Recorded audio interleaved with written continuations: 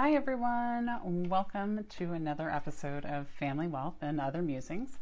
I am your host, Becky Easton, and I am glad you are here with me today. I'm going to talk a little bit about how you can potentially avoid capital gains tax upon selling real estate or a business by using a charitable remainder trust. And so I do want to remind you again, I've said it a bunch of times before, but if you're new around here, that unless we have an agreement in place to that effect, I'm not your lawyer. This is just general information I am giving out. So nothing I say should be construed as legal, financial, business, or tax advice because I don't know your unique situation. Okay, so with that, let's talk about capital gains and charitable remainder trusts. So if you have a sale of real estate or assets coming up that will result in you owing some capital gains tax, you might want to consider setting up a charitable remainder trust first. And if you think of it this way, now, would you rather pay taxes and send your hard-earned money to the government, or use that same money to provide yourself with a lifetime of income and support your favorite charity at the same time? I think I know which one I would choose, at least. So charitable remainder trusts offer a number of benefits to everyone who's involved. These trusts allow you to contribute to your most beloved charities while also generating a valuable extra source of income for the beneficiaries. And that's something that can assist with retirement, paying off taxes, or it could be used for additional estate planning purposes. These kinds of trusts aren't for everyone, so you definitely want to speak to an attorney to see if a charitable remainder trust fits in with your planning goals. So how do these types of trusts work? Well, it's called a split interest trust, meaning that it provides financial benefits to both the charity and the non-charitable beneficiary. The non-charitable beneficiary can be your spouse, child, another heir, even you.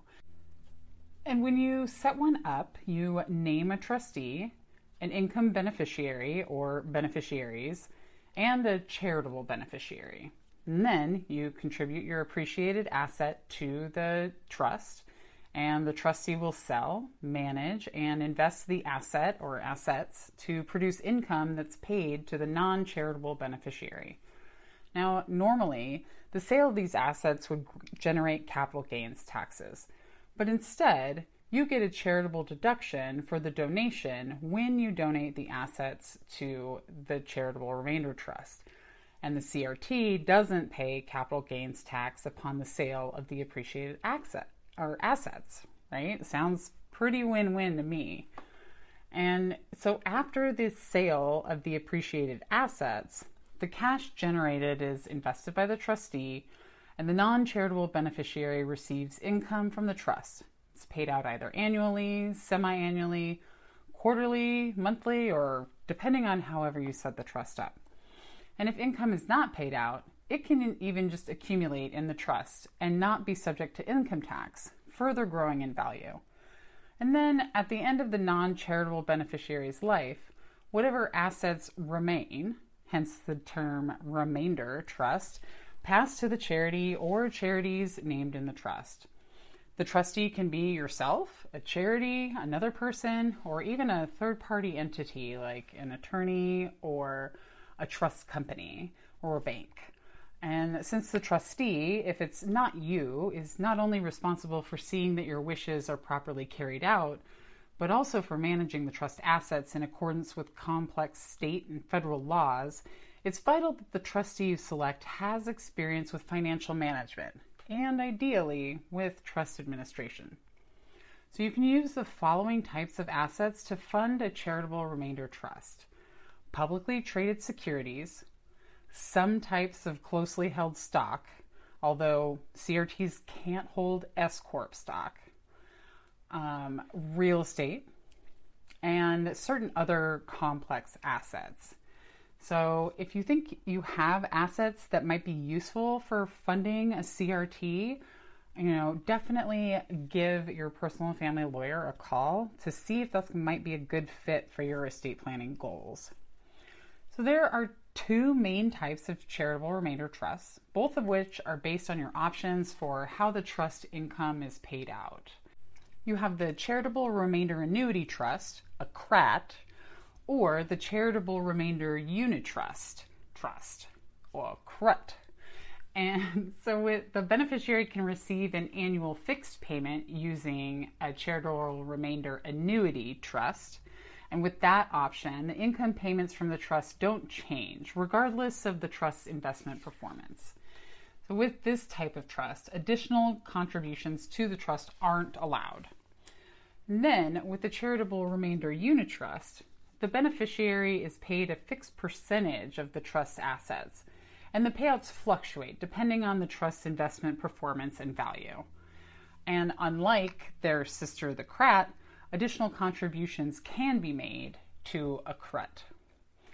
And then there are some tax benefits as well. CRUTs and CRATs are primarily used to reduce taxes, so they come with some significant tax breaks.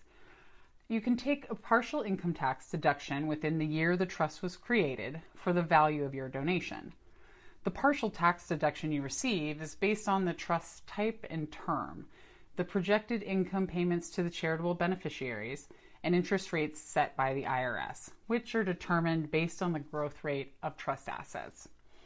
Now, with that said, your deduction is limited to 30% of your adjusted gross income. If the donation exceeds that limit, you can also carry over any excess into subsequent tax returns for up to 5 years.